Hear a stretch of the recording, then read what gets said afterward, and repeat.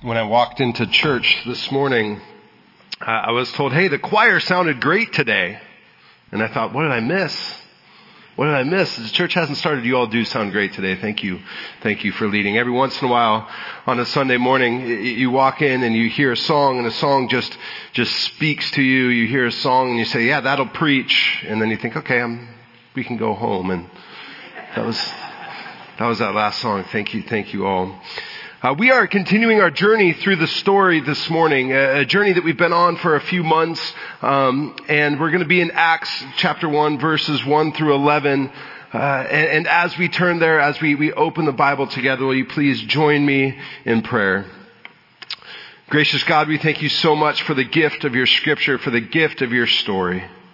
As we open our Bibles this morning, we ask that you'd give us ears to hear what you have for us, and that you would take our hearts, take our thoughts, take whatever it is we take away from your message, from this message, and that you would use us and use these words and use this reflection for your kingdom. We pray these things in your name. Amen. So last Sunday was a big celebration, right? This is where you say, yeah, it was a big, thank you, choir. Yeah, thank you. Well, that Sunday was a wonderful celebration. There was a moment where my son was running around on the grass during the Easter egg collection. He said, "It's Candy Sunday! It's Candy Sunday!" Good son. I'm glad Jesus means a lot to you too. It was Candy Sunday. A big thank you to everyone who helped to make Easter the celebration that it was last week. If you were an usher or a greeter, if you sang, if you helped set up the egg hunt, if you did anything, if you were here, thank you for being here to make it a special day here at WPC. And in fact, what we do every Sunday, whether it's the big Easter Candy Sunday or any other Sunday, really is a moment for us to kind of pause and to celebrate the resurrection. In fact, every Sunday that we gather together, every Sunday when we come together to worship, we are having mini Easter celebrations. Every Sunday we're coming together and we're saying, yes, the resurrection still matters for who we are. The resurrection still has an impact in the world today. And so we're going to gather together every week to sing songs of praise, to pray to the resurrected Lord, to greet one another because the Spirit draws us in to do that. And then to go out into the world and to tell the world about what Easter means to us, but not just to us, to everybody else in the world as well. We celebrate that God came into the world, a hopeless world, and gave us hope. So as a church, we have spent the better part of the last year journeying through the story of Scripture, journeying through the narrative of Scripture, and so much of that journey prepared us for what we celebrated last week. Prepared us for Easter. But what takes place after Jesus' resurrection in the Bible is just as important as what comes before it. And after Jesus' resurrection is where we see the launch of the church. It's where we see the beginning of God or Jesus' followers to kind of take that message into the rest of the world. In the fall, we're going to spend some time unpacking parts of the book of Acts. We'll read about the joys and the struggle of the earliest Christians and talk about how the lessons that they learned, we can still learn from today as well. They still apply to us today as well. So today we're going to kind of begin that journey, but in the fall we're going to spend some more time really diving in to the book of Acts. So last Sunday, we talked through the immediate response that some of Jesus' first followers had to the resurrection. Mary was overwhelmed. Other disciples were afraid. Thomas had questions. All the same sort of struggles or questions we have about faith today. And Jesus responds to Mary's feeling of being overwhelmed by calling her name. Jesus responds to the disciples' fear by saying, experience peace. Know the peace of Christ goes with you. Jesus responds to Thomas's questions by saying, yes, search them out. Search them out. And so one of the things we talked about last week is our response to Easter is to do those things. To listen for God's voice.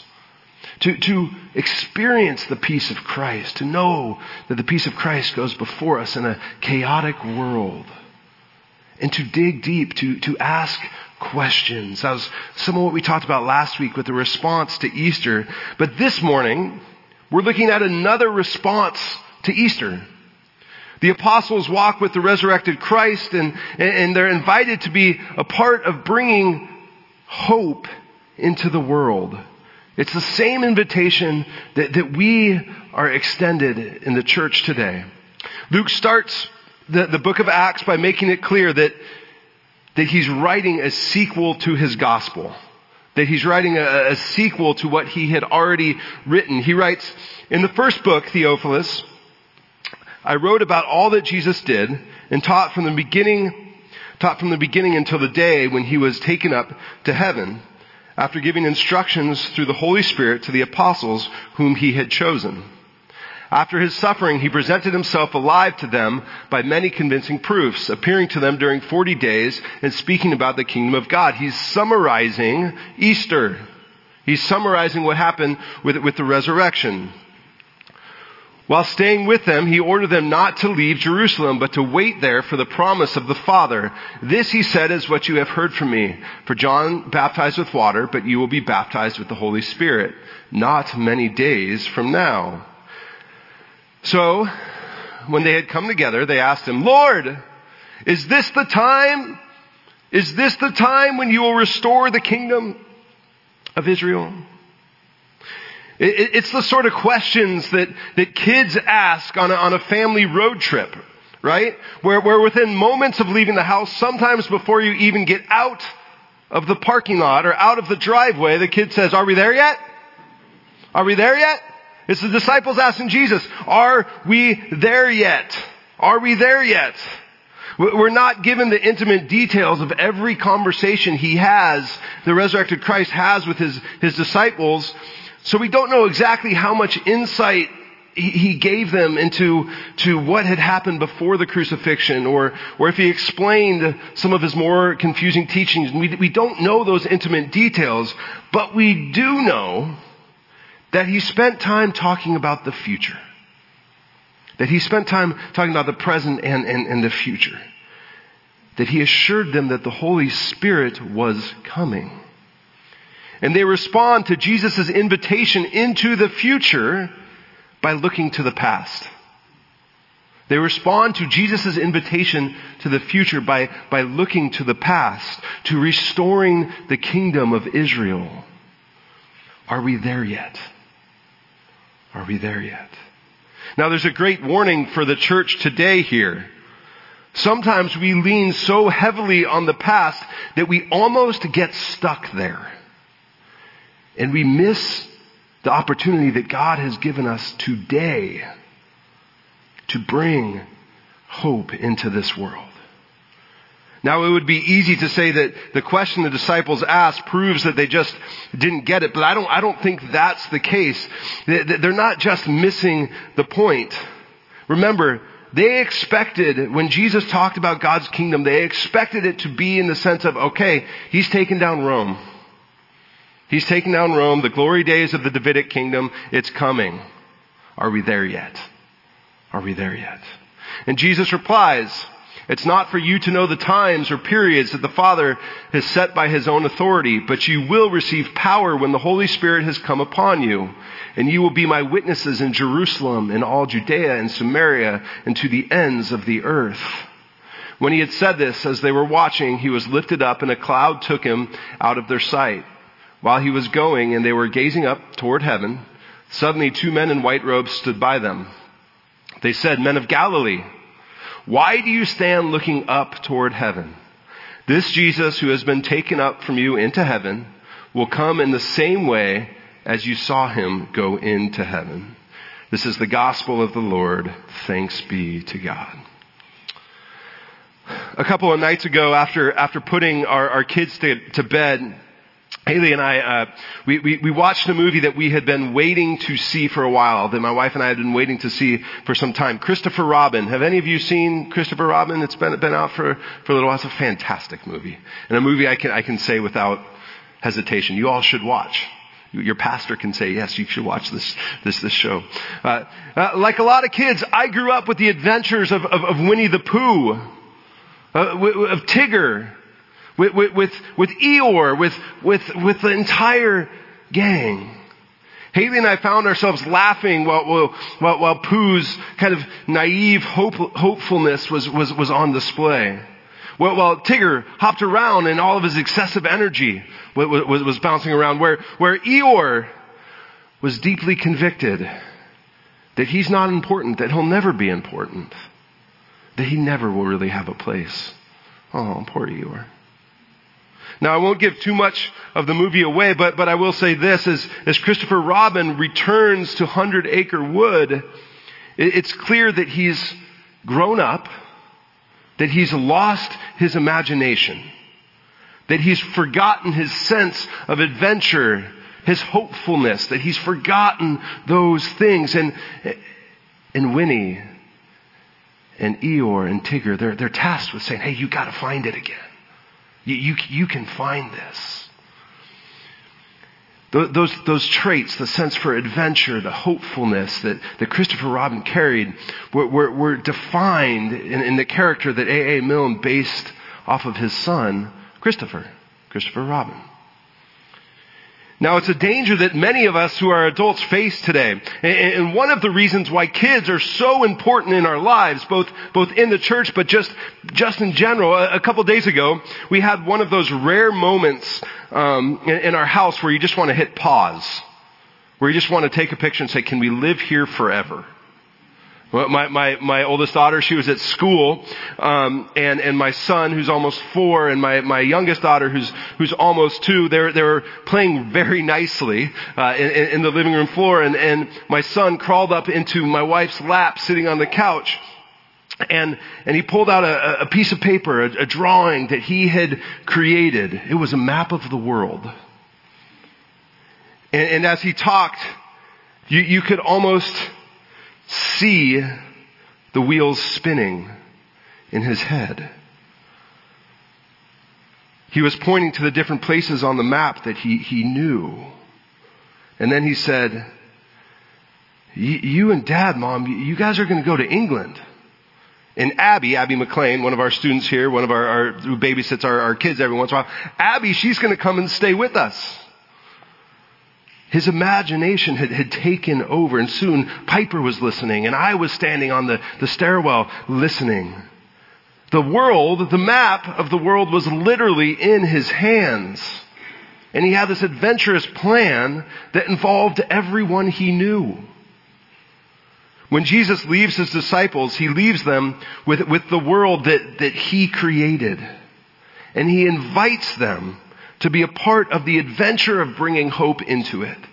And that same invitation is extended to us today. So in the first part of Acts, Luke tells us that right after Jesus shares his last words with his closest friends, they're left kind of staring up into the sky. 2 men in robes, they appear and they say, fellas, why are you looking up? In the same mysterious way that Jesus came, or the same mysterious way that Jesus ascended, he's going to return someday. Someday.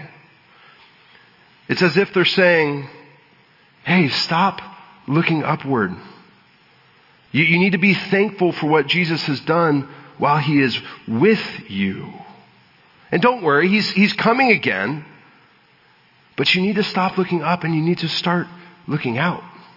You need to start paying attention to the world that is around you, because that is the world that Jesus has called you to go out into. You need to pay attention to what's happening right now. In some ways, the 2 men, they kind of reinforce Jesus' last words with his first followers before his ascension. And the disciples ask the "Are we there yet?" question. Is now the time that you are going to restore the kingdom of God? And Jesus starts by saying, It's not your job to know the time or the season, or the periods as NRSV translated. It's not your time to know the time or the season. The timing is up to the Father. While Jesus' response might not have been exactly what the disciples were hoping to hear, it was one that was consistent with what he had taught them earlier. Now there are two words that Luke uses, two words in Greek that Luke uses when he's talking about time. Chronos and kairos. Chronos is the Greek word that we get what from? Guess. Chronology. It's kind of a timeline. Kairos is the other word, and it sometimes translates to here as periods. Other places it translates to seasons or kind of specific events in a time. It's used more for kind of these, specific events would be a good way to put it. So the point for the disciples and for us really is that God is in control both of the big picture, the chronology, the timeline of it all. God is in control of that, and God is in control of the specific events. We're on a need-to-know basis. There's something frustrating about that reality. Can I get an amen? But there's also something a little freeing. Many of Jesus' parables, especially those that we often refer to as the kingdom parables, where he says the kingdom of God is like, and then goes on to tell a story or a riddle, have a component that involves time. So we have a story where a landowner hires workers in the morning, midday, and afternoon, and then gathers them together to pay them in the evening. That there's a time component in that parable. And a riddle about seeds that are planted in one season and then harvested in another. There's a time component in that parable. They all remind us that God is ultimately in control of time. But there's also a call to be responsible with the time that we have been given. There's another place in the Gospel of Luke where Jesus is talking with the disciples. He tells them not to worry about food or clothing or anything else. There's a time component there as well. And that the Father is eager to give Jesus' disciples the kingdom. That the Father is eager to give Jesus' followers the kingdom. And then Jesus goes on to tell a story about two servants. One servant who stays at home preparing for the master's return, and another servant who kind of throws big parties, and he abuses the reality that the master is gone and is coming home later. We can't know the time nor the place of Jesus' return. It's not our responsibility to know it. That should be freeing. It's not our responsibility. We don't have to be in control of that. We're not in control of it. But it is our responsibility to spend our time wisely while we wait. And we do that by finding time and space to give everyone on our path hope, pointing them toward our Creator and showing them God's love in real, tangible ways. Jesus continues by telling the disciples to wait, but to also know that there's something coming.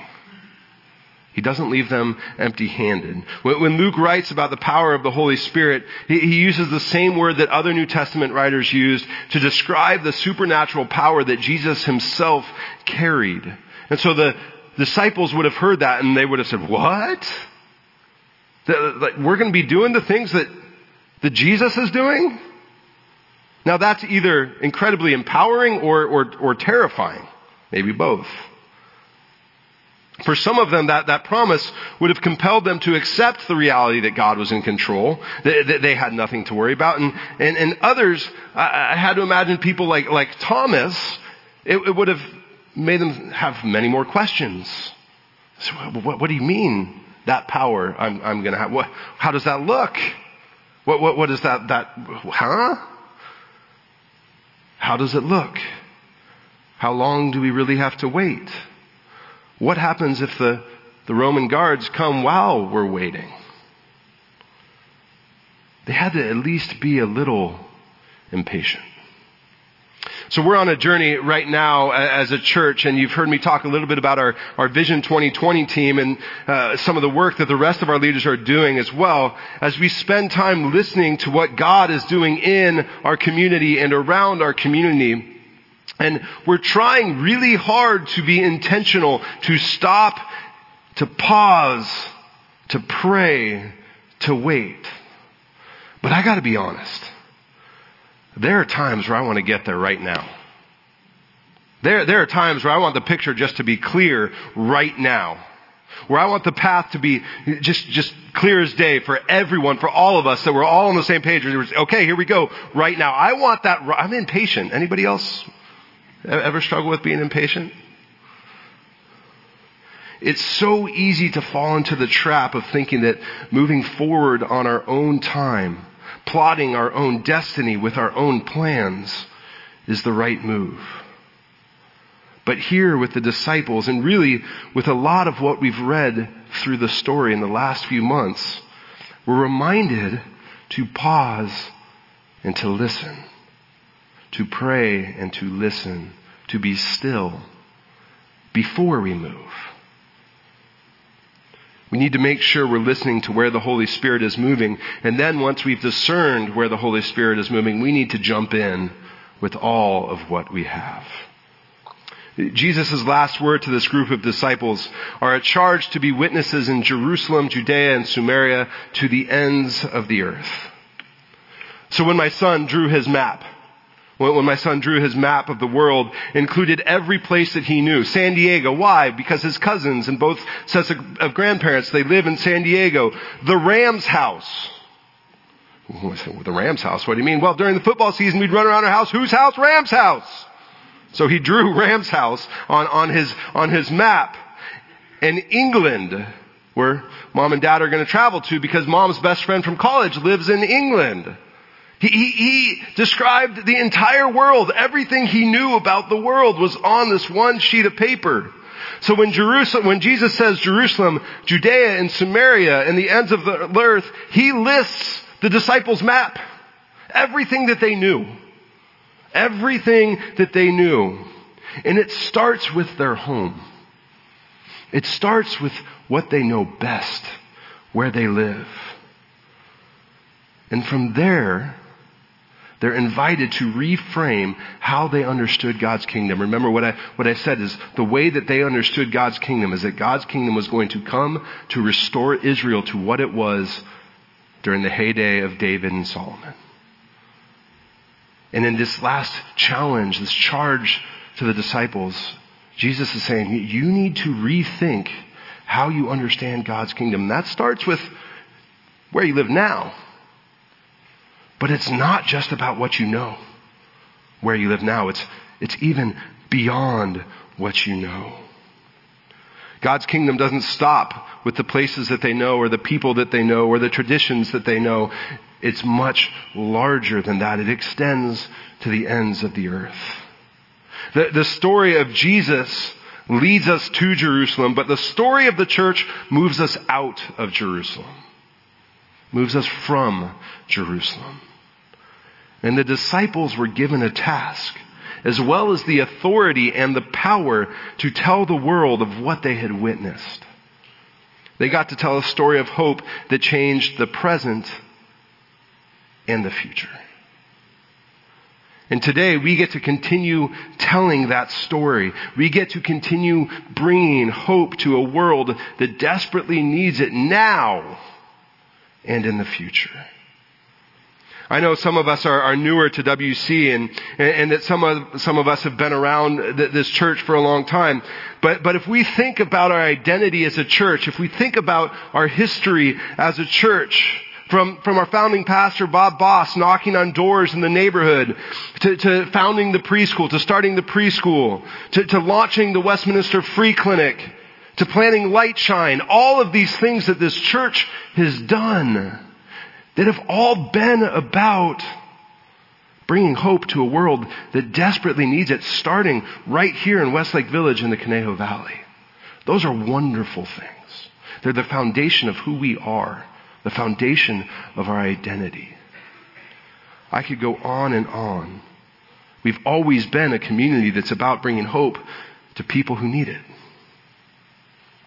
But our challenge today is to build on those things that I just discussed. To build on what's been done. and to find new ways to do what the church has been doing for 2,000 years. When Luke writes about Jesus ascending into heaven, he doesn't dwell on it. You notice that? He gives just a couple sentences to Jesus ascending into heaven.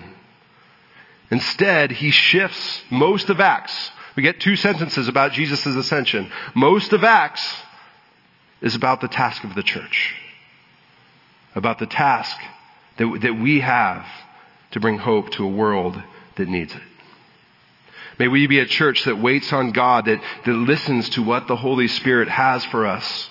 And may we be a community that brings hope to today's world. Starting in our own neighborhood. Starting with the street fair that's started 10 minutes ago. And extending on to the ends of the earth. Let's pray. Gracious and loving God, we know there are people in our world who desperately need to experience hope. God, help us to be patient, knowing that you are in control. God, help us to hear your voice. And help us to remember the calling that we've been given. We pray all these things in your name. Amen.